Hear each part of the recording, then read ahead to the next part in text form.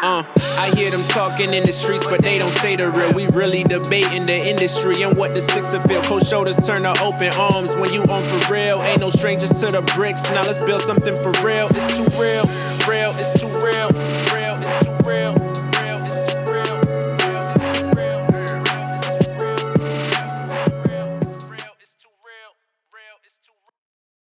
Yo, episode 23, It's Too Real, we back. We back for another week, man. I hope everybody's straight out there, you know what I mean? I hope everybody's good. You know what I mean? Just here chilling. I'm gonna keep it real short this week, you know what I mean? Real short, before we get into the interview, you know what I'm saying? But I just wanna say, before I drop this interview, anybody listening, man, I need you to go to the iTunes, the podcast joint on your phone. If you have an iPhone, and then you rate this joint, you put 5 stars on it. You know what I mean? Rate my podcast, put 5 stars on it. I need you, Sneaker Tree, to do that. I need you, Sicky, to do that. Swanson, I need you to do that. You know what I mean? Those ain't got an iPhone, like it on SoundCloud or something. And a lot of you guys don't understand is what I'm trying to tell you is that a lot of you complain about losing your data and this shit. You know what I mean? If you actually subscribe to it in the podcast section, you know what I mean? You can put your phone on airplane mode or just save it to your phone. It's not going to take your data out or whatever. Whatever the case may be, how you go about it. You know what I mean? And you'll be all right. And you can hear It's Too Real, the podcast. You know what I mean? But I'm about to drop this episode. I'm definitely proud of this episode. I think this episode should motivate a lot of people, man, especially the artists, man. And you know what I mean? I just hope you guys know how much I actually root for you guys. I want you guys to do well. And everybody in the city, you know what I mean? Like, I love the city, you know what I mean? And I want the city to get as much exposure, as much light as it needs to get, you know what I mean? So this interview right here, man, it's a guy that I just... Yo, man, he's just a real dope individual, you know what I mean? As you listen, you'll get to hear his story and understand who he is. And I hope you guys take in his music, you know what I mean? I'm going to mention them in the interview, you know what I mean? The Calm and the Storm by John River. Hope you guys will get that. And a lot of you artists need to understand, like, it's a grind, it's a process, you know what I mean? And hopefully you hear from him, somebody who's in a position to actually do his damn thing, you know what I'm saying? So... hopefully you guys can take what he's saying and use it for your own careers, you know what I mean? And just in anything. You don't got to just use it for music, anything. I mean, I hope we can just all motivate each other and be all we can be, you know what I'm saying, man? This life is short. Let's get it popping, you know what I mean? So without further ado, I'm going to drop the interview. No, before I drop the interview, once again, yo, y'all go do that, man. Sneaker Tree, I need you to do that. Swanson, I need you to do that. Saint, I need you to do that. Clover, I need you to do that. A lot of you people, man. Drea, I need you to do that. Honestly, man, just rate my shit. Give me 5 stars. Let me get on the noteworthy shit. You know what I mean? Let me get some exposure, some light. Deepak, I need you to do that. Deepak Harry, I need you to do that, yo. So, yeah, you already know, man. It's Too Real, the podcast. If you want to be a guest on the show, you know what I mean? Hit me up on the email, it's too real the podcast @gmail.com. On Twitter, it's _real. Yeah, man, we here, and we gonna drop this interview, man. Listen and understand. God bless. We out. Yo, what's good, everybody? I got somebody here that I'm very proud to have on the show. You know what I mean? Somebody I came across his music, and I was like, yo, this guy's going somewhere, you know what I mean? And his music has a message. It's very relatable, and, you know, I always like music that somebody can look from inside out, you know, and see why certain people do certain things and why people turn out the way they do, you know what I mean? And his music, he definitely always has something to say. So right now, without further ado, we got John River in the building. How are you, man? Thank you for having me. Yeah, man, for sure, man. I met this guy just like last week. I actually saw him in person, been hearing his music, you know, and saw him in person, and he was just humble as fuck. Said he was going to come on the show, and here we are, you know, so glad to have him here. I don't know where to start, but what was it like growing up in Saga? You been in Saga all your life, like? Yeah, I grew up here for 15 years, and then I actually went to Europe. I lived in France for a year, okay. And stuff, so you've been here? Yeah, but I've been here, yeah. So what was your childhood like growing up in Mississauga? Honestly, it was good. very suburban. A little bit of black, a little bit of white. I feel like that is what Mississauga is from a color standpoint. And just a good balance of community, close group of friends. Everybody kind of knows everybody a little bit, and yeah, nothing extraordinarily problematic of note. I never really wanted to move and go somewhere else. I think I've loved it here since I've been here. Yeah, you rep Sauga hard, man. Dude. For sure. What's the row about? What's the row? Like, is that the block? Like, is that so the thing is, like, the row is just what we call Mississauga. So it's short for the Monroe buildings, actually. Oh, okay.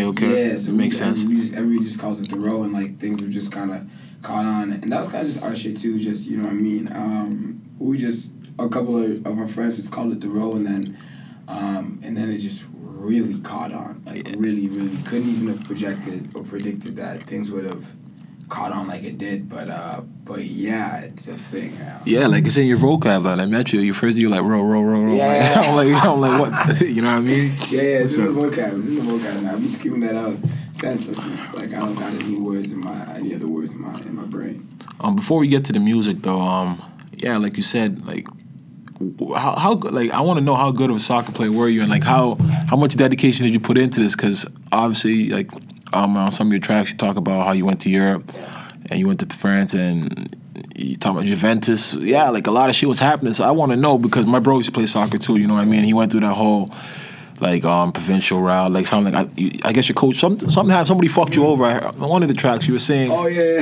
Yeah, so like just like. Alright, I give you a little bit of soccer background. So yeah, no, I was nice. I was hella nice. For anybody listening, you can catch the work whenever. But no, I was good. I was very good. My brother was very, very good as well. He was on scholarship in Michigan actually. And then he came and joined me in France. My dad actually was the president of the Toronto Soccer Association. So okay. I grew up in that setting. I grew up all around the sport. Spent all my summers at Eglinton Flats and Islington Fields and just around the sport. It's the family business, so to speak. Yeah. So, yeah, I was playing. It's called the SRSL, but that's the South Region Soccer League. That's when I was 12 or 11, I believe, and I was playing with Dixie actually. Yeah. And I remember the year before, I had scored 5 goals. Yeah. And the coach had told me at the time, you know what I mean. At this rate, you know, we don't know if we're going to keep him. So that's kind of when my dad's academy had started. That's now his business. Yeah.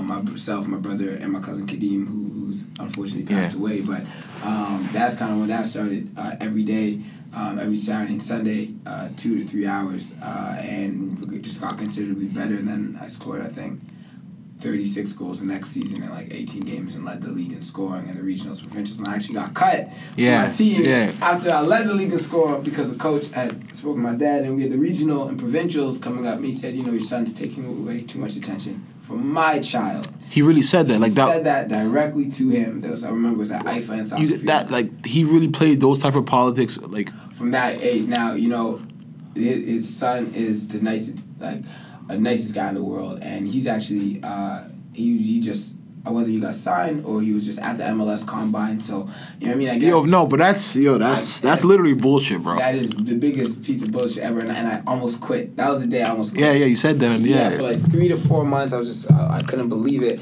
And not only did he say that, and I had to leave, and he cut me from the team, but then he told all my teammates that I left the team. Oh man, yeah. Yeah, so my parents were like, they were not having it. At that age too, like that's really shady. Like that is actually like just back-breaking. But Oakville was at that time was the best team in the country, and so I went over there. And the thing was though, it's an interesting microcosm of life. I scored 36 goals that year. They had a guy who had scored 41 in all competition. They had a guy who scored 28. So they had their strikers already. So if I wanted to play over there, I was going to have to play a new position. And that's when I started playing in the midfield. Okay. And yeah, I spent a couple of years there, 3 years. Really got my confidence back and stuff like that. It was a big confidence shaker after getting cut. Nothing really works like that. Not only necessarily after getting cut, but after being phenomenal and getting cut. You know, exactly. You lose a lot. But when I was 15, I went to the CSL, which is the Canadian Soccer League. It's a men's league, actually. That's now called League One. And it has Sigma and everybody in there. Yeah. I was over there when I was 15, and the just really competitive, extraordinary competitive 26, 27-year-olds and stuff like that. And then Zidane had actually come here on a Zidane tour. Jesus friends. Christ, that is for me. Yes. That's the bar right there. Like, that's where the bar stops. Zidane's definitely. That's the best player That's to the me. best player. Yeah. So my dad had actually, that was kind of like his life goal, or at least one of them. And he ended up bringing out Zinedine Zidane on a tour along with a couple other players. And they did Toronto, Montreal, Vancouver. And I played in the game before Zidane played. And that's when one of the agents from France counted me. Stop this. Yeah, and told me, you should come over to France. So when I went over there, you start in the 6th division of France. Everybody wants to get to the 1st division of England, so imagine starting the 6th division of France, and you have to, a lot of racism. You're living by yourself. Yeah. You got to cook, you got to clean. There's no parents. There's what'd you say? Ham roll. What were you guys eating out there? Meatloaf rolls. Oh, meatloaf. No, you were saying. Hey, yo, meatloaf was the best days, eh? Oh my God, meatloaf was the best. Yo, it was so poor. The situation was so poor over there that when you got bolognese sauce, like it had a little bit of meat in the pasta sauce. That was like people would fight over that because because it was, you had a lotted amount of food. So was this like more like because I know like France has a lot of ties with like nations like Morocco, Algeria. Yes. Was it a lot of people like that over there? Like no. Essentially, what I realized in France, and this honestly is very relevant, I think, to the Paris bombings. When I went to France, I realized how segregated the country was. There were 3 types of people in France, evidently. There were the whites, there were the blacks, who were all Africans, and there were the Algerians. And they were very, very, very separate. So the Algerians and the blacks found common ground at times. The Algerians and the whites never found common ground, and the blacks and the whites never found common ground. Yeah. So the blacks that were over there, they were all African, if you saw black people, they were either playing sport, they were either an athlete, or they were selling sunglasses on a beach, and very, very poor Africans. There's really slums over there for real, right? It is. So the thing is, we lived in an extraordinary, beautiful area in extraordinarily poor circumstances. So, we lived maybe 10 minutes outside of, maybe 20 minutes outside of Cannes, where the Cannes Film Festival happens. And being that poor, we lived in like a room maybe this big, 3 people in a room. You have a stovetop. You have 3 beds, all by each other. Sorry to cut you off. Is this before you get to is this because you're in League 6, or is this it's just what the situation is? It's just what the situation is, and the situation in the league, it all correlates. Yeah. So when you get over there, you kind of go through the back routes a little bit. So you have a handler, and they deal with the representation of your parents. So your parents may send okay, you're hungry, we're hungry, we haven't got enough food out here. They may send €100. But these guys handle it. And you may only get 60. Yo. You know what I'm saying? Real life rap. Yeah, you may only get 60, yeah.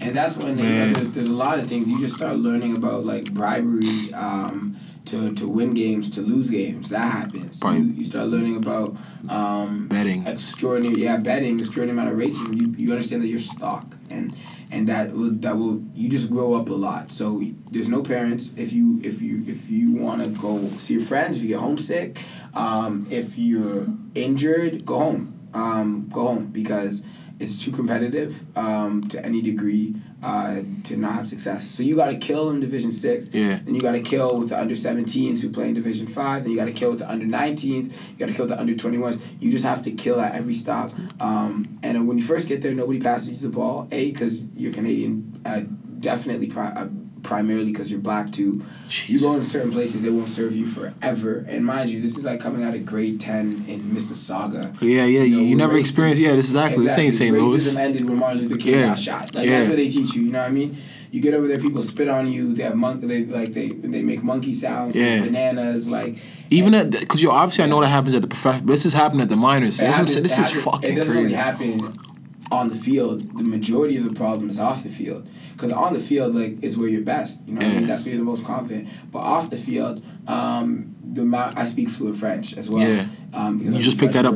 Okay, you picked it up. Yeah, so I understood more than anybody else that was there with me, which is also a lot more painful because you understand every time somebody calls you a nigger, every time an 11-year-old girl calls you a nigger, every time an 11-year-old boy calls you a nigger. So that depreciation of self is something that will happen very quickly if you're not extraordinarily mentally focused. Yeah, exactly. You gotta know what you're there for. Exactly. So you could go home. Yeah. But then how are you gonna go home and tell everybody, yeah, I left to France to go be that guy, and then I came back because I couldn't deal with it. So, obviously back at home, nobody really understands the situation or what's going on. Like, you go from, like, first world country to, like, second to third world environment. However, the only thing that can get you out of that is just absolutely playing extraordinary football with soccer.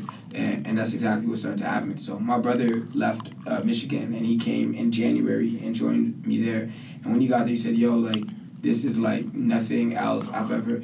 Especially being on a scholarship in Michigan, right? You're getting everything taken care of. Exactly, and you coming out here, so that was just hella real. But you just gotta ball out. And then after that, I played well enough that the next year they took us to Italy, and that was a different situation. Now you have team dinners. You're bored like. We played a whole bunch of teams: Lecce, Parma, Juventus, and so on and so forth. Chievo, a lot of Serie A teams, and there's a guy named Raheem Edwards. He actually plays at TFC right now. So him, my brother, and myself. This was going into December. So in January, Chievo, Juventus, and a couple other teams had all invited us on a month trial, and a half trial at their club. So. At that time, though, I stayed here and decided that I was going to rap. So my brother went back to Juventus, Raheem went back to Juventus, and the other clubs. It wasn't the first big club. I'd been at Bayern Munich when I was 14. I was at Rangers when I was 12.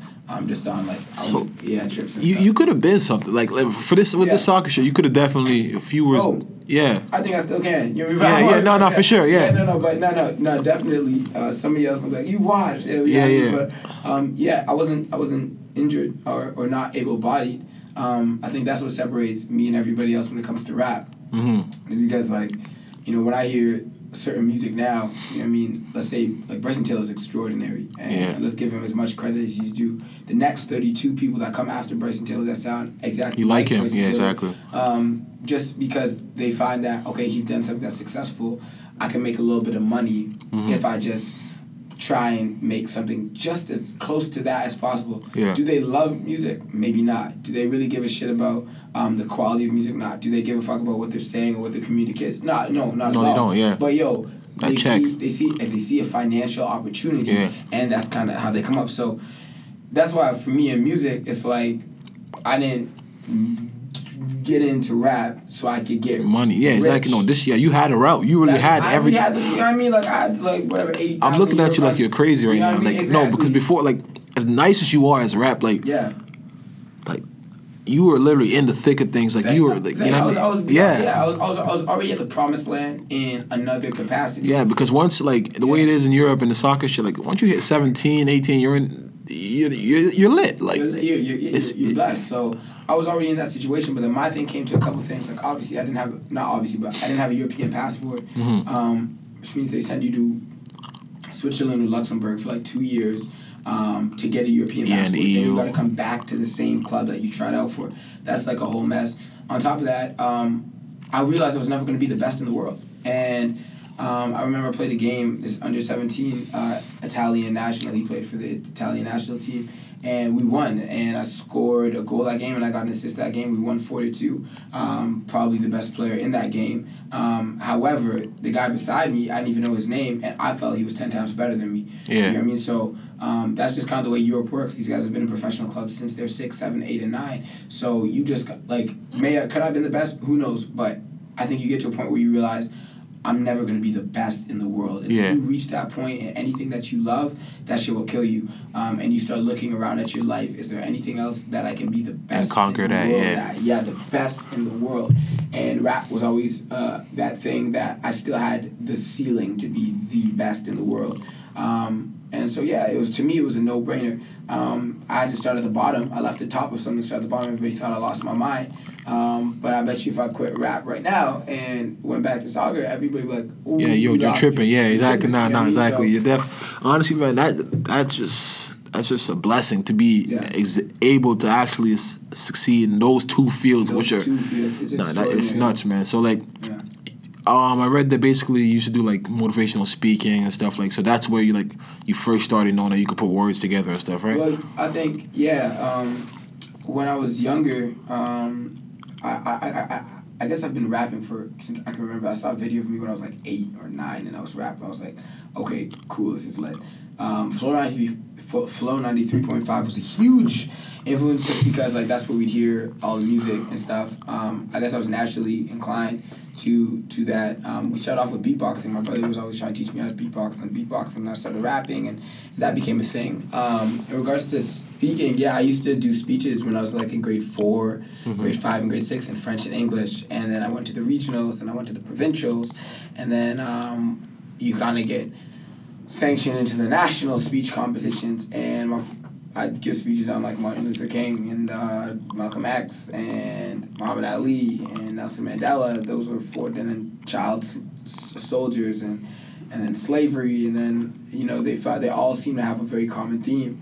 I remember when I was in grade 3 or grade 4, or was it grade 3 or grade 4? Could have been grade 3 or grade 4. We had a reading box. We used to have these reading boxes. We put these books in, and like you could open it up, put your books in and stuff. So I remember I was just like really. CBC Radio 1 was always on my house. People don't know how important that shit is. That is the most important thing ever. So like my parents always say, look, in the car you can listen to Flow, you can listen to whatever you want, but in the house we're gonna listen to the news. Yeah. And so when I was young, 8, 9, I understand that there's all these insane things going on in the world, the Middle East, Syria, what's going on in America, Africa, like the world. I'm starting to see the world from what it is just because every time I'm at home, you're hearing the news. I'm hearing the news. Yeah. I don't have to see it to a point where it's scary. You're just hearing the news and you're hearing that, so you're always aware. So I remember grade 3, I think I took my reading box and I went to the principal's office and I was like, we need to donate money to the Red Cross and we need a box to donate. She said, well, you know what, if you set it up, you can do it. And now when I think about that shit was hella whack. You should have set that up. But anyway, I took my reading box out of my class and we decorated and stuff and we put it in the office, and that became the Red Cross box where kids could go and donate. We contacted a representative from the Red Cross and they'd come and pick up the money from our school every month, and that's how Springfield Public School started donating money to the Red Cross, which they still do now. You know what I mean? So things like that you kind of remember as you get older, and you're just like, okay, cool, like that just mattered. It always mattered. You know what I mean? So,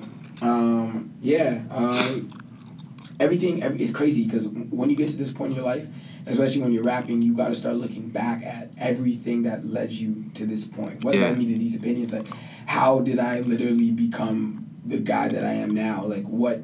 Yeah. Like, I look at other rappers. I look at other people. I'm like, why? How the hell was I built? Like, how was I made? Like, how was I structured to end up at 21 and have these opinions and stuff like that? So as you kind of look back, you remember everything, the news, everything. Your parents were grooming you and everything. Exactly, you know what I mean? Like, yeah, bro. Honestly, I'm just by talking to you, man. Like, I could just. Have you ever took like an IQ test or anything like that? Yo, I have, and I was super upset. I was like, yo, I want it was like I took an IQ test when I was like maybe 13 or 14. Yeah. And I was super mad, and everybody's like, why are you mad? Like, you did well. I'm like, I don't want to do well. I'm a genius. I know I'm a genius. It was super funny. But I started to look up this thing called practical intelligence. Yeah. And I always said to like my mom and stuff like that. And sometimes people who are around me, like, they say, you know, like, you're the smartest person I've ever met in my life. And sometimes I know it's going to sound super cocky and conceited, but I'm just honest. And I started to look at practical intelligence, and they said with IQ, there's an IQ test that we have, but then there's a practical intelligence test, which I haven't taken yet. But practical intelligence is kind of like almost like real life. Yeah, you're well-rounded in a lot of things. No, for sure. Being able to put the picture together, because I think the problem with me, one of the biggest issues is the burden of like massive amounts of feeling inner intelligence. I think it challenges you to do things that you might not do. So for instance, I'll give you a perfect example. I use this example, let's say, with girls and relationships, right? So I think the problem that I've always had is that I can always see, like, the mountain. And that's the expression that I use and people that work with me use is that, you know, John can see the mountain, which makes things a lot more difficult. So let's say if you were climbing a flight of stairs, you know what I mean, and you saw, like, 10 steps, you're like, all right, cool, let's get it. Yeah. Climb it. You know what I mean? But, yo, once you get to step number 9, you're like, hold up. That's it. There's 4 more steps. Yeah. All right, cool. So you climb 4 steps, and you think you're about to reach the platform, and it's a platform. You get the platform, like, all right, we made it. But then you look up, like, what? There's only 13 more. Mm-hmm. And you climb the 13. That's what a lot of people's lives are like. Before you know it, they ended up climbing 300 steps, and they got to the pinnacle. You know what I mean? But they didn't see that they were going to have to climb 300 steps. Yeah. I think the problem with me is that from at the base, I tend You're to looking see, all the way top, yeah. I can see all 300, which makes it a lot more difficult to start. You're not gradually taking it by the process. You're literally trying to just attack it one time. How am I going to... And I can't help at the fact I can see 300. So for a lot of people, they can do things and like, oh yeah, I started, I didn't know it was going to be that difficult, and blah, blah, blah, and then before you know it, I ended up there. The problem with me is Your that... ambition is just too... It's large. Yeah, not and for sure. It's like a vision of being able to be like, oh, there's 400 steps there. Yeah. Now, if everybody knew they were going to climb 400 steps, nobody would climb. Yeah. With me, I can see the 400 steps. The guy beside me might be able to only see like 10, but I can see all 400, which makes it a lot more difficult for me to start that process. You know what I mean? Mm-hmm. So, yeah, I think just seeing the, like, further down the line changes the way you do a lot of things. That's probably why I don't make trap music right now. Yeah. You know what I mean? Mm-hmm. Like, no offense to anybody who does, you know what I mean, to each his own, but that's probably why I don't make trap music. That's probably why I haven't decided to, like, put out a R&B/rap album at the moment. You know what I mean? Because as much as I would see the 3 steps of, like, okay, I can blow, this is going to be successful, I can't help but I can see 3 years down the line. You know what I mean? See, yeah, exactly why I want to say what I said, because from what I'm taking in of your, like, before we even get to all your music and all that, like, how you approach, same way you said that, like, you're not trying to make a trap single, you're not trying to, like, I look at you as, like, my favorite rapper is J. Cole, right? Mm-hmm. And I just see, like, how you approach your career, like, you're going the route of basically building a fan base, you know what I mean? Your music actually touches people, so it's like, gradually, it's just gonna happen for you. Like, I don't know what you did, but, like, I literally go and you have a following already, like, and you have a really big following. You know what I mean? So it just shows that, like, yeah, you're putting in the groundwork already. You're not trying to just make that overnight success. You're gonna have something that's really gonna be built for, like, a long time. Because when I listen to the Calm, listen to the Storm, like, I can see you reflected on your life, and it's a lot of shit I can relate to. A lot of shit everybody here can relate to. You know what I mean? And that's what I like. I like music with substance. You know what I mean? And that's exactly what you got going on for you. Who were your influences, like, growing up? Rap wise? Yeah. Lupe Fiasco was, like, everything for a long time. The best line I was my mom and I were just talking about this yesterday. I was more talking. She's like, "Can I go to bed now?" And I'm like, "No, you don't understand. Lupe's great." Yeah. And but now Lupe Fiasco was, like, everything to me for a long time. He has this one line which, like, is the line that premises my whole career. He's like, it's on the Ignorant Shit remix, and he's like, "Friend, this ain't a pen, this a paintbrush, and I intend to rearrange how they paint us." And for me, that shit was like, oh my God, that was everything. Yeah. The moment I heard that, I was like, yo, like, it's not a pen, it's a paintbrush, and he's trying to paint us. Yeah. And like, yo, that. And my brother's like, shut up, man. Yeah. Just listen, I'm gonna stop playing this if you keep talking. So that was everything to me because Conflict Diamonds, he had that song, called Conflict Diamonds. We talked about Africa and Sierra Leone and me, like, Mr. Red Cross. And I was like, wow, like, he's talking about Africa and where diamonds come from, and, like, oh my God. So that to me, that was everything. And then Lupe was like the brain. He was a genius, and he wasn't only a genius. He was me. He was my guy. He was a nerd. I read. My mom read my brother and I the first Harry Potter, and then my brother read maybe 1 or 2, maybe 1. Started watching the movies. I read all 7. Yeah. You know what I mean? And even when I went to Europe, I was there I read 12 books in 3 months. I was popular. I played soccer, but I was a nerd. I read. You're just an intelligent guy, Thank man. Like, you, no, man. honestly, like, a lot of people when they talk, like, they just bullshit. Like, everything you're saying, like, you're not just, like, no, a lot of people just talk just for the sake of talking. Like, yo, you're literally saying shit. It's coming out, but everything's making sense. Like, you know what I mean? So everything's well opinionated, man. Yeah. So I read a series of unfortunate events.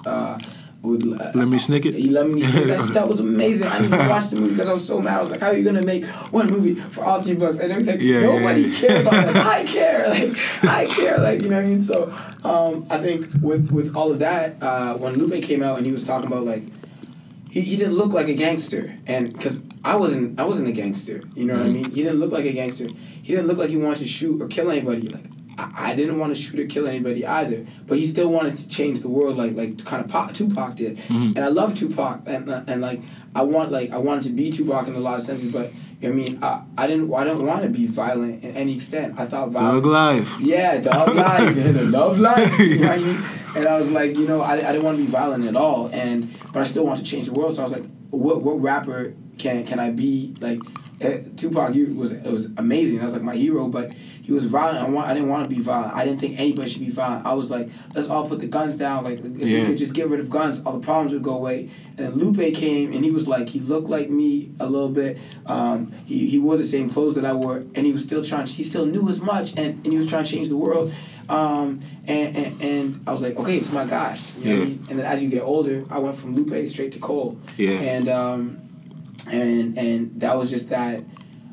You met J. Cole, right? I did meet J. Cole. Bro, yes. You don't even understand. Yeah. That's on my bucket list for life. Man. Like, literally. Like, great guy. Like, greatest guy. Super tall. What was that like, man? Because you had a verse on it was a Hope City too.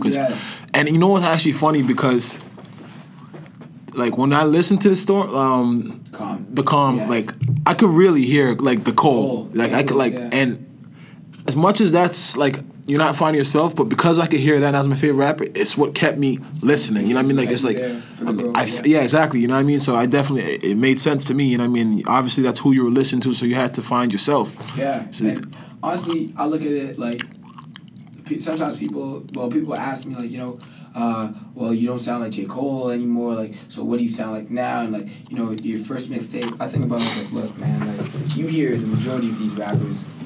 First time I probably heard J. Cole, he was probably 21 or 22. Yeah. First time I heard Kendrick Lamar, he was like 24. You mean, when I dropped the Calm, I put it out when I was younger 17. than them, yeah, exactly. But the majority of stuff that I've written on that mixtape, it's when I was 16.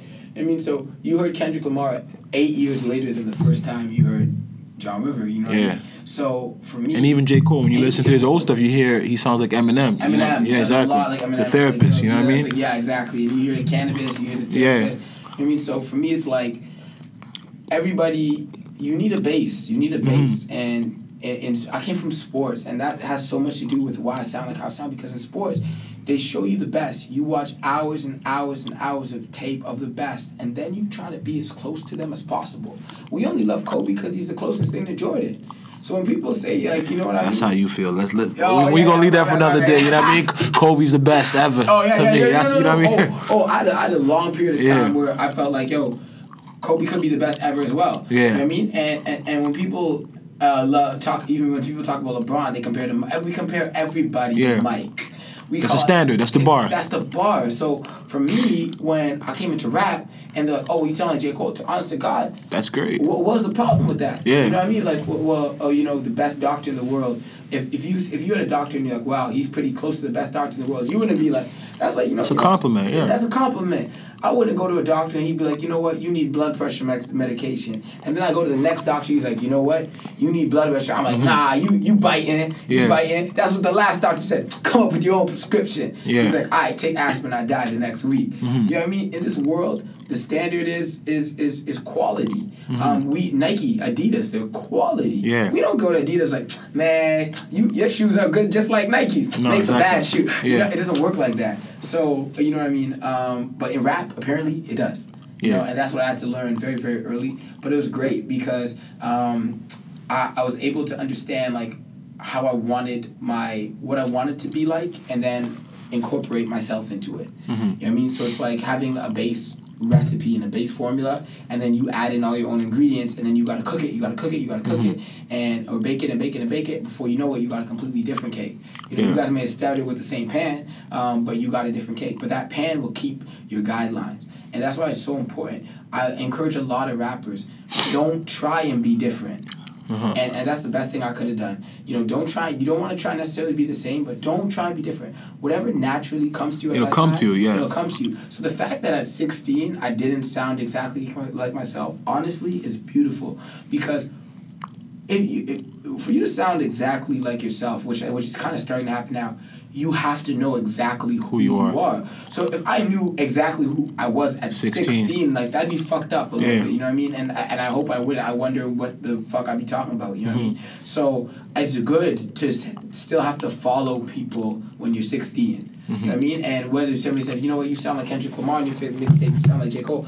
I'm glad that at 16 I wasn't going out and speaking to people without following older people. Yeah. You know what I mean? I had to follow Kendrick. I had to follow Cole. I had to follow Big Crit because I didn't know enough at 16 to be speaking to anybody without following guidelines. Yeah. You know what I mean? Or else it's just not, like, I'm just not a reputable source of information. So I followed Crit. I followed Kendrick. I followed Cole. I followed Drake. I followed. And then when you get to the point where they're like, okay, good. Like, you know enough now that you can start speaking to people solely off of your own experience, then you could kind of find yourself a little bit. You know what I mean? So I pity anybody who listened to a 16-year-old for life advice without a parent almost, so to speak, they're co-signing / looking over what they're saying. And that's what those rappers kind of did for me. They're like the guardian. Yeah. You know what I mean? Like, all right, cool. All right, this is a guideline. You know what I mean? Stuff like that. So that helped me a lot, I think, at that time. And it's helped my transition now.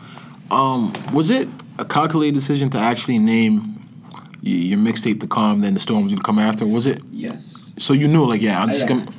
So originally, there was like The Calm, The Storm, The Wake, and then The Rise, and then Hope City. That's how it was going to be originally. Okay. You know what I mean? I figured you know what I mean? I might have to skip. Where the world's going, I might not have to drop 5 mixtapes before I drop the album. You know what I mean? But, that was kind of the whole thing. The whole thing with The Calm, and even with the cover, was that the world was sleeping on me, you know, and that's why I was sleeping in The Calm, kind of, you know, the world was sleeping on me. And in The Storm, I felt like, they were still kind of like shitting on me, kind of sitting on me, so I'm sitting down.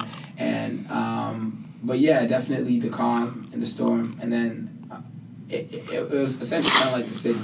Because to me, when I dropped The Calm, I was that guy. I knew I was that guy. I already knew I was that guy. I was the future. I was going to be the best in the world when I dropped The Calm. However, it's the same thing when newscasters would tell people, you need to leave New Orleans. This hurricane will ruin everything in your life. But people stayed. You know why? Because the storm wasn't there yet. But if you knew that The Calm was the storm, like if you listen to those news reports and they said, you need to evacuate New Orleans right now, even before you saw it, if you knew, you left. So for anybody who knew, like, listening to John River, that, like, yo, don't trip, don't worry. The fact that the views, the fact that the fans, the fact that the accolades aren't here, I still can tell he's that guy. For them, The Calm was the storm. You know what I mean? But for everybody else, the majority of people, The Calm was The Calm. There was no hype. The storm wasn't there yet. So even though you're trying to tell them, honestly, 99.9% of people, they don't listen. Yeah, exactly. No, for then sure. You know what happens? The storm came. The storm comes. No, okay. You know, the storm comes.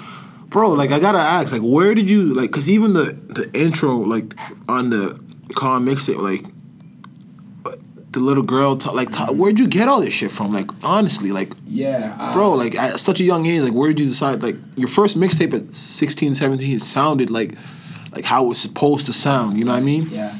I honestly, I had no idea. At first, I was just going through, you know, the project a little bit, and the project was done. And then when the project was done, I was like, I feel like we could add something, and I wanted to that nonviolent again. I felt like, yo, am I telling a story? Am I telling my story? Am I telling enough of my story? And then Kennedy, which is my best friend, Mitchell's little sister. I was staying at their house at the time. Actually, we had lost our house, and I just thought to myself, you know what? What if I told a story? Like, what if I told more of a story? What if I actually wove it all together? What if I actually wove it all together, and what if actually, you know, I was able to paint this picture, and actually paint and kind of bring it all together, and then once that happened, oh my God, the light went on, and we started recording that, and it was amazing. It changed everything. And we were going to continue the story to a deeper extent on the second mixtape. We still kept it, so we had some continuancy, but yeah, it was fantastic. It was really fantastic. And yeah, so Kennedy's back a little bit in the second mixtape. We still talk about her a little bit. But yeah, she almost went from a fictional character, and now we're kind of bringing her into real life. Because this mixtape was non-fictional, but at the same time, Kennedy was still in the story. And then the last mixtape, the story was fictional, but Kennedy was also in that story. So that was also like the transition of Kennedy is like a big thing as well. Yeah. And a consistent kind of factor in the projects and stuff. What was I going to say? Like you said, you're going on a college tour, right? Yeah. Oh, I don't know. Did you graduate high school? I did not graduate high school. Does the college know this? Like, cause there's a track. Was it Matthew's song? Matthew's song. Like that's one of my favorite songs in the story. Yeah. And I think you're like. Oh, the backup plan. I'm telling people. Fuck, you're like, say hell. If you didn't drop out of high school, if you dropped out of high school, say hell yeah. If you dropped out of college, say hell yeah. And for sure, you're giving a message that college students need, and you're definitely like your music is definitely something that people need to hear. But are they aware? Like, hey, only God knows, man. When I remember when I heard that, I was like, when I thought about it, when you told me, I'm like, this guy has a line really saying say hell yeah. Drop that at college, say yeah. I mean, and yeah, we're going on university, probably college tour. Crazy, right? Yeah, I have no idea. I don't think they do. I don't think they listen that much. I guess they're gonna find out that night. Yeah. You know what I mean? But yeah, that is an interesting perspective. Super. That's actually hilarious. That's very funny. Yeah, they don't know. They don't know. I hope they don't find out. But yeah, I think that because when I went to Europe actually. I was a pretty good student, but they could only send you with 2 courses per semester. So every semester that I was over there, I did 2 courses rather than 4. So I naturally fell behind. I remember I came back here and I started doing my courses and stuff, and I had 5 left. And then I had a show in Atlanta, or I had to hand in The Great Gatsby by Monday for an online course. I was like, yo, Mom, come on. And she's like, you can chill. I was like, yo, come on, B. Like, what do you mean? And I hadn't gone back yet. And I say yet, but I haven't gone back yet.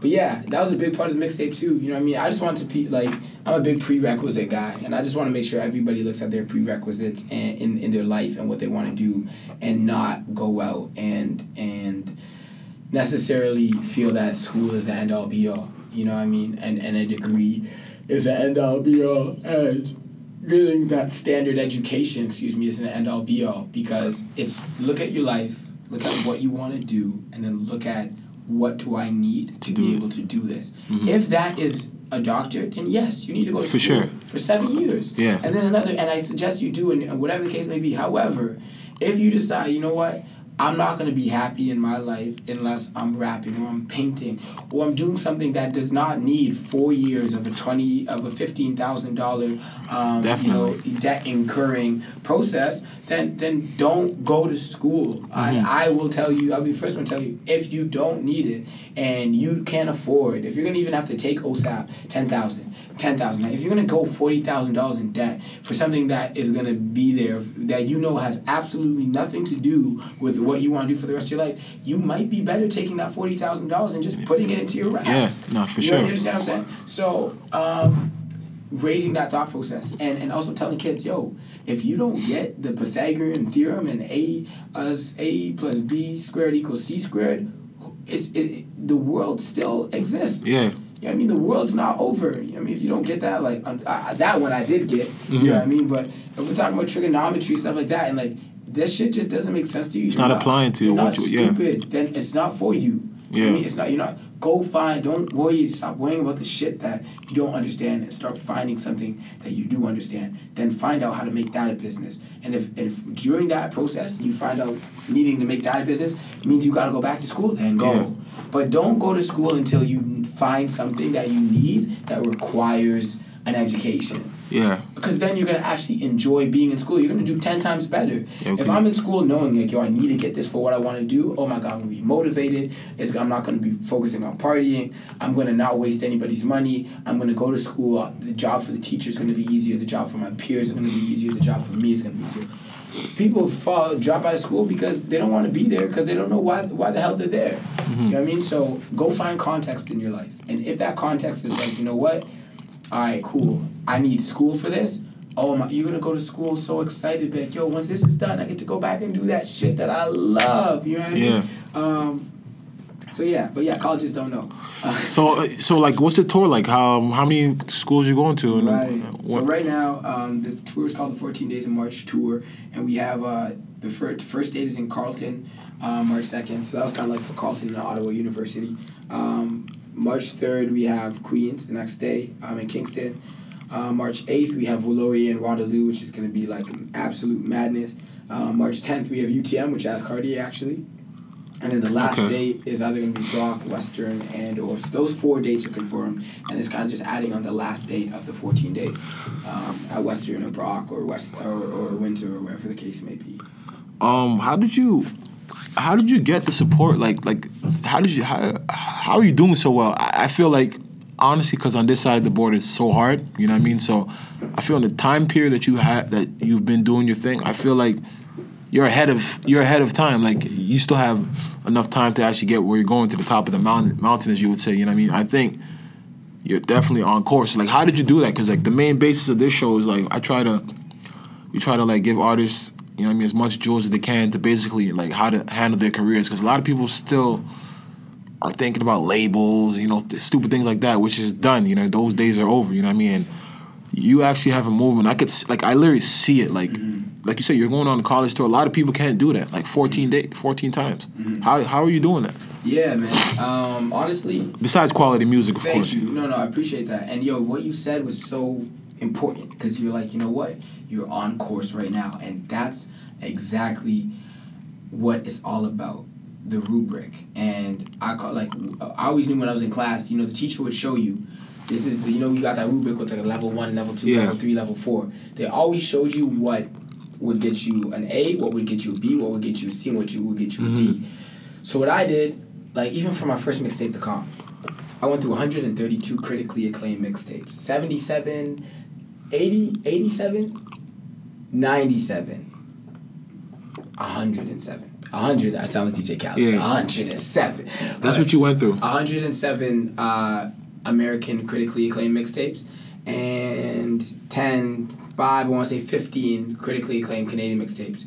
And I made a rubric out of all of them. I went through 122 mixtapes, and I said, what do they all have in common? And I started to draw an outline. How many rapping hooks? How many singing hooks? How many self-produced? How many were produced by other people? How many features? How many songs on each mixtape? What was the average length of each mixtape? After 102 critically acclaimed mixtapes, I was able to make a rubric of, this is what a critically acclaimed mixtape has to have. This is yeah. Fuck, bro. But bro, like, yo, you really not like, when I mean that, like, I'm trying to say, like, yo, like, I truly believe, yo, like, obviously soccer, like, yo, rap. I feel, I'm just from like speaking to you, like, I feel like, yo, whatever it is you wanted to do, you would have been able to do it. Like, yeah, thank you. Like, the shit that you just, like, at that age, that's what you, bro, like, it's kind of fucked, right? The dedication that you have is crazy, bro. Like, that, I know a lot of people say they love what they do, they rap and they love, but they're not willing to put in that work. You know what I mean? Like, and everything I could say, like, that rubric you created, yo, the project was so heavy that it just shows that you really took the time to research before the music. Yeah. You know what I mean? You actually did yo, that's crazy, man. Thank you, man. Yeah, I looked at like where artists were, I thought, and then like we had this thing on my wall. Like, my walls were all like written. I would write everything on my walls. It was ridiculous. It looked super crazy, but all around my room, and we had this thing over how many songs were relatable. I went through like, and then another 10 critically, like the top 10 critically acclaimed artists. And I was super early on the Chance to Rap Away. If he was supposed to be on my first mixtape, we missed the flight to Chicago. It didn't happen, but. Well, we didn't miss it. It got canceled. But I had 10 Day on there as well, which was like his first mixtape. And when it had just came out, we had the College Dropout. We had Lupe's project. We had Blue, Below the Heavens. And we said, okay, how many songs on here were relatable? How many were just special? How many were like, how many were very catchy with phrases? How many words were in each title? Like what exactly? And it's insane. These rappers probably don't even know, but the amount of commonalities that their best projects the amount of things their best projects all had in common. There was a rubric there. There's an outline. Everybody did things a little differently, but they all had the base same formula. If you rapped hooks more than you sung hooks, they would call you more conscious. So like if you look at Kendrick Lamar, J. Cole, they would rap their own hooks. If you had features and other people come and sing on your hooks and stuff like that, Mainstream. it made it be a little bit more mainstream. Like, if you had Kanye West, when he sung his own hooks and stuff like The that. melodies, yeah. The melodies, because you could hear him singing, the relatability went through the roof, and you get more connected with him, and they'd be bigger. And then Drake, of course, was singing all of his own hooks. Then were they rapping their own hooks or were they singing their own? Either way, they would do it. So all of that was like, that made the base for the calm. So what I looked at too is, where was this person at their second mixtape? When did they blow up? What mixtape did they blow up by? And if you haven't reached this point by mixtape number 1, you're not allowed to release mixtape number 2. So that's what kind of I came down to. How many downloads did he have on his first mixtape? How many views? We went to datpiff.com. This is crazy, but for Raz Fresco, Deep Pride, Drake, Rich Kid, every single Toronto rapper, and we went to their mixtapes, and I said, okay, how many views did they have on their mixtape, and then how many downloads did they have, and how many listens did they have?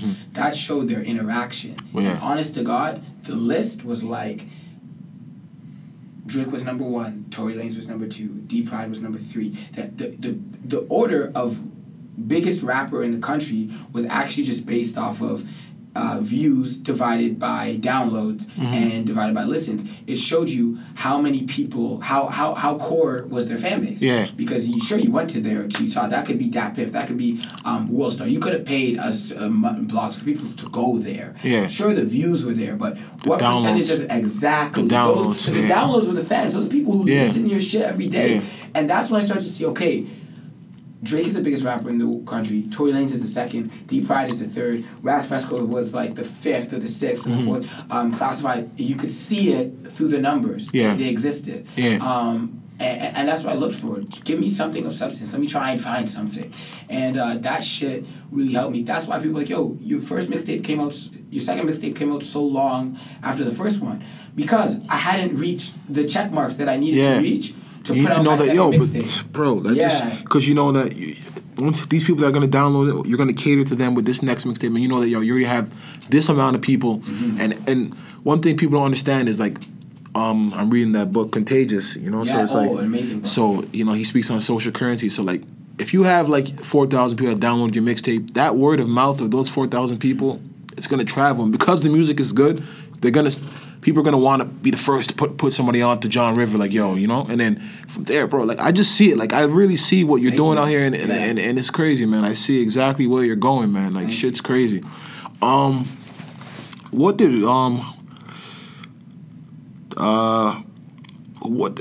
Redway mean to you, man? Who's Redway to you, you know what I mean? That's just, honest to God, it's the homie. Definitely like a mentor to an extent, you know what I mean? And just somebody who was from here and who was doing the exact same thing that I was doing from maybe like 10 minutes down the road or 10 minutes down Dundas, you know what I mean? And at first, we see it and it was just like, what's up? And then we had a good relationship with Tyler Ennis and his family and CIA Bounce. And that's where we kind of got a lot closer. And that's somebody who, I'd start talking to, like, my career about, and he'd start talking about, his career. And before you know it, he just started showing me a lot of shit that was just the game, the inside of the game, inside of the game. I was very... Naive? I would say naive in regards to people's personalities. So I understood the numbers. I understood the program. I knew how to get from where I was. I had everything planned out.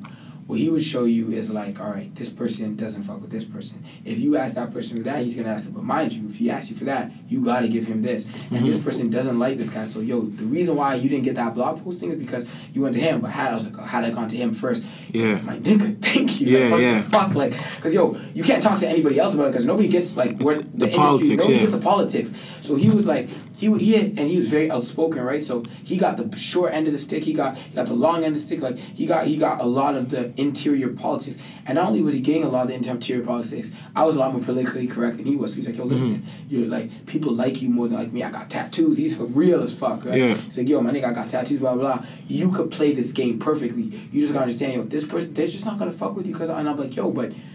Why would they not? Considering that, like, I'm very logical and like I was very like peaceful. You know what I mean? So I'd be on some shit. You'd be like, nigga, they don't give a fuck. They don't want. Yeah, people. You. Yeah, no, that's just it's a melting pot. The melting pot. Exactly. Yeah. So he give me that reel, and that reel started to just like cultivate like that.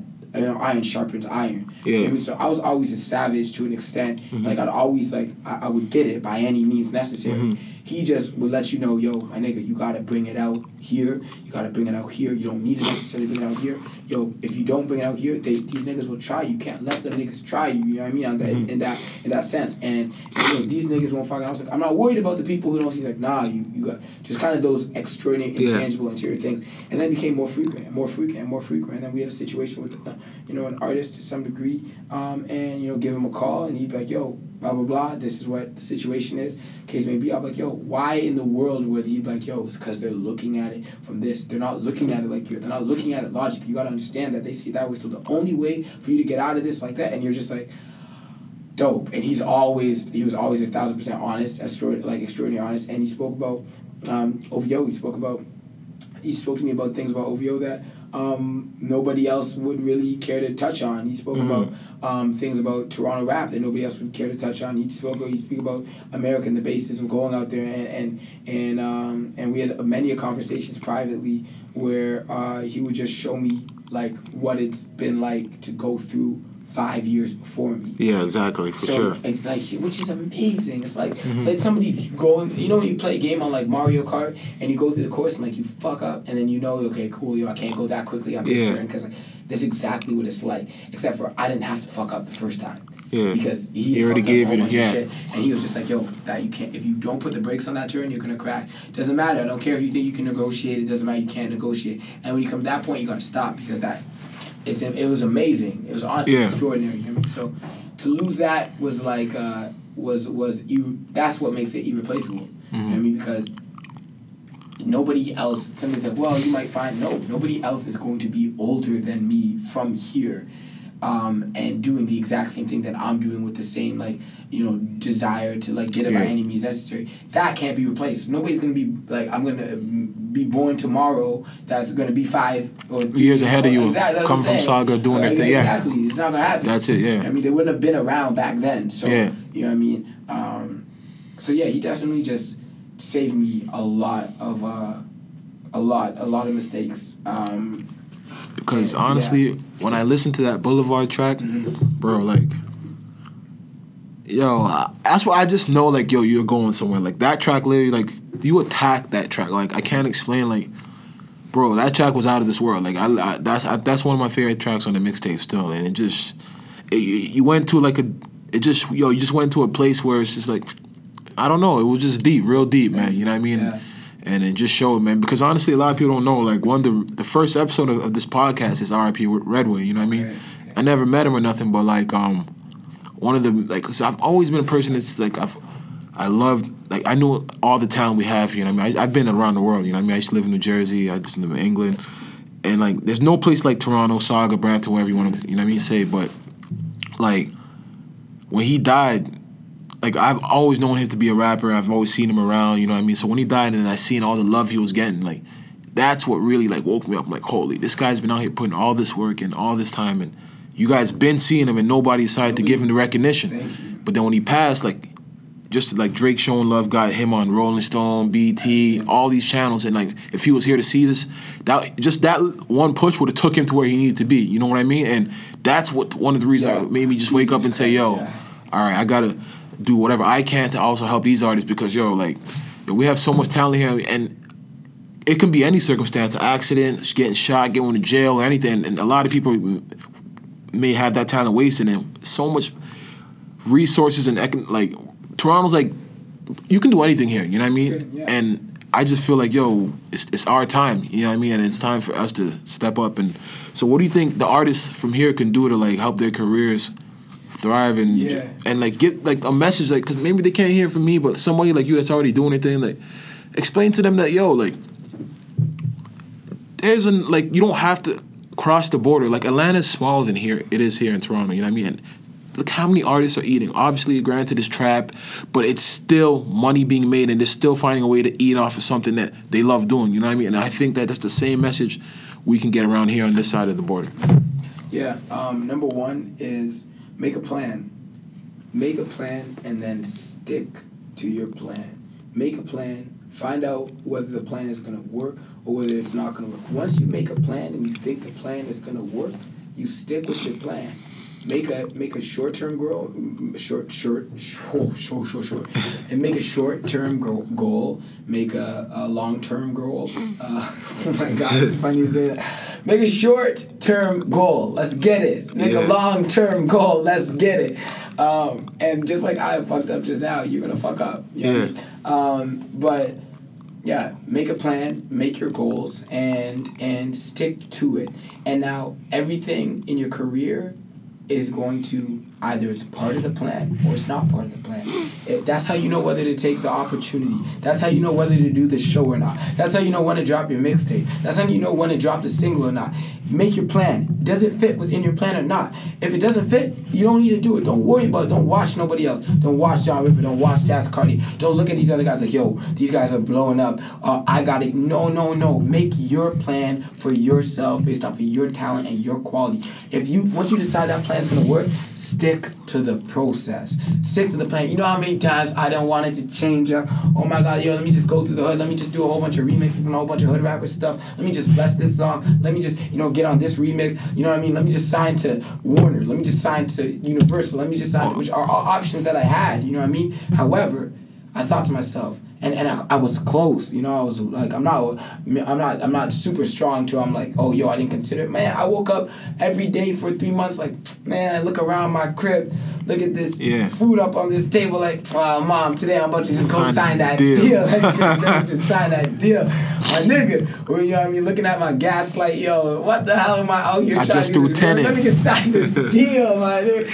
You know what I mean? Girl be like, yeah, like, let's go out for coffee. I'm like, I just spent that money real quick. We can't go to Starbucks. I can get you that Tim Hortons. Let me sign this deal. Like, let me fix everything. But at the end of the day, so I have moments where I'm weak too. I'm hella weak. And yo, if you want to start a deal, go ahead. You know what I mean? But have your plan, have your vision. And then I knew it was real when I got to the label and they're like, all right, John River, you want to sign here? We'll make you the face of the franchise. I said, you know what?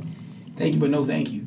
Because I see my plan and I believe in it. And yo, if you don't believe in your plan, what the fuck are you doing it for? What are you doing? You know what I mean? Your plan might work, it might not, but you gotta stick to it. That's the only way you're gonna find out. So when opportunity comes, just look at your plan and be like, yo, does this fit within it? Choose a plan, choose a rubric. I chose my Big Crit. I looked at Big Crit. I looked at Kendrick Lamar. I looked at Schoolboy Q. I looked at J-Rock. I looked at J. Cole. I looked at Drake. I looked at Blue. I looked at Lupe Fiasco. I looked at Nipsey Hussle. I looked at everybody. I said, when did they blow up? First mixtape. Yeah, second mixtape, third mixtape. How many projects did they put out? How many songs did they have out before I heard about them? How many songs did they have out before they reached 100,000 views on every video? How many songs did they have out before they reached 40,000 views? I gotta pace myself. I can't get to 40 songs released until I get to blah, blah, blah. And somebody said, well, why did your first mixtape come out and then you waited 3 years before your second mixtape? Because you didn't reach your numbers. I didn't reach my numbers. And until I reach my numbers, I chill the fuck out because I gotta stick to the plan. And throughout those 3 years, I wanted to drop The Storm. I wanted to drop music. I was gonna drop every day for 3 years. Yeah. But I had to wait. I had to wait. I felt the pressure. I was like, man, I gotta drop this. People gonna forget about me. Yeah. Man, look at Sean Leon blowing up. Look at Jazz Dark. Look at the Flan with my homie. Look at all these guys eating. That's a nigga I want to see you on the track with. Right? Darren Filata, you? Yeah, he's coming. I actually out to a couple days on tour. You That's know what definitely somebody I want to see. Right. You two right here, Thank man. you, right? I have so much faith. in. He's good. He's so good. And I'm like, look at all these guys, like doing well and stuff like that. Man, I could just drop right now, show these niggas what. But at the same time, I just thought to myself, did I reach the numbers? No. So just calm down. Plan, man. And everybody's telling you, John River, wow, you're losing your buzz. John, wow. Oh, you're not keeping up. Wow, John, like everybody's dropping every week. Why don't you drop? And you just gotta listen and be patient. And I finally hit my numbers. I dropped the storm, and that shit did so fucking well. And I was like, wow. And people like, my nigga, you about to blow. And honestly, I had to wait 3 years. If you're not willing to put out a project and wait 2.5 years to put out your next project, if you don't have that self-discipline, you can't survive in this industry. Because the reality for all artists, you set your pace. And let me tell you, the most important thing is setting your pace. This is what makes artists brand new. This is what makes artists old. Sometimes somebody said to me the other day, I feel like a certain artist who's like only 23 has been out forever. Yeah, because they've released 200 songs. Mm-hmm. Rick Ross was a new artist at 36 because you had only heard 12 songs. You're not as old. Like Mick Macklemore is a new artist at 31. It's not about how old you are. It's about how much music you have out. Yeah. If we've heard 300 songs from you,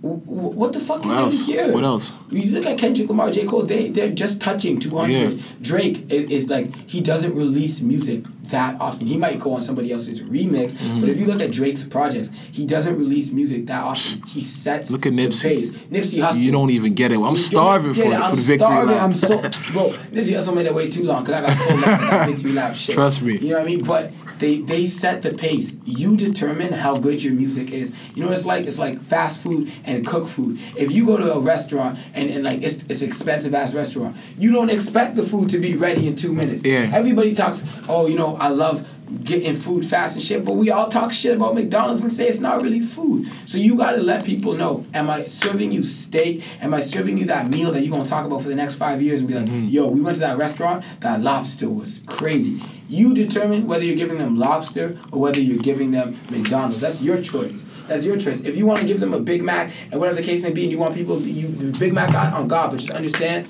everybody's going to look at your music and going to be like, yo, that's shit. If I have the option of eating steak or having the Big Mac, I'm going to eat steak. So when you drop the same time Drake drops, so when you drop the same time Big Girl, they don't fuck with you. You know why? Because you're McDonald's. Yeah, you're around all the time. You're watered down. You're watered down. So you got to decide. You it's not up to anybody else of the fans think that no. You let them know. You let them know what you think of your own music. If you think your music is amazing, wait. Let them take it in. Let them grow with it. If you think your music is shit, you're going to let me know because you're going to drop a song. The next week, you're going to drop another song. The next week, you're going to drop another song. You're letting me know that, honestly, you don't have confidence in your own shit. I should only listen to your work for a week. That's what you're telling me. Because once you drop new music, you're like, yo, that song was only good enough for you to listen to for a week. Yeah, it ain't holding you down no more. Yeah. For a week. Man. For a week. Good Kid, Mad City. Kendrick Lamar, 2 years before Timber? He said, yo, these 12 songs are so good, they can last you over 600 days. That's how good I am. For sure. And I'm like, aye, nigga, you right. And you know what happens? I lie. If this isn't facts, I don't know what's facts. You listen to a mixtape, right? Cool. You listen to it for like a month and shit. Aye. Then you stop listening to it. If the artist hasn't put out any music, it's like 8 months later, 9 months later, you start listening to that project. Same feeling. Yeah, same feeling. That second listen is crazy. Yeah. You come back to it 9 months later and you're like, yo, what the hell? This is sick. You pick up things you never even heard. You pick up things like, yo, that happens. Like, you gotta give people that time though. They're gonna listen to your mixtape, then you're gonna see 8 months later, they're gonna be like, yo, let me just go listen to, this mixtape was amazing. They take it in.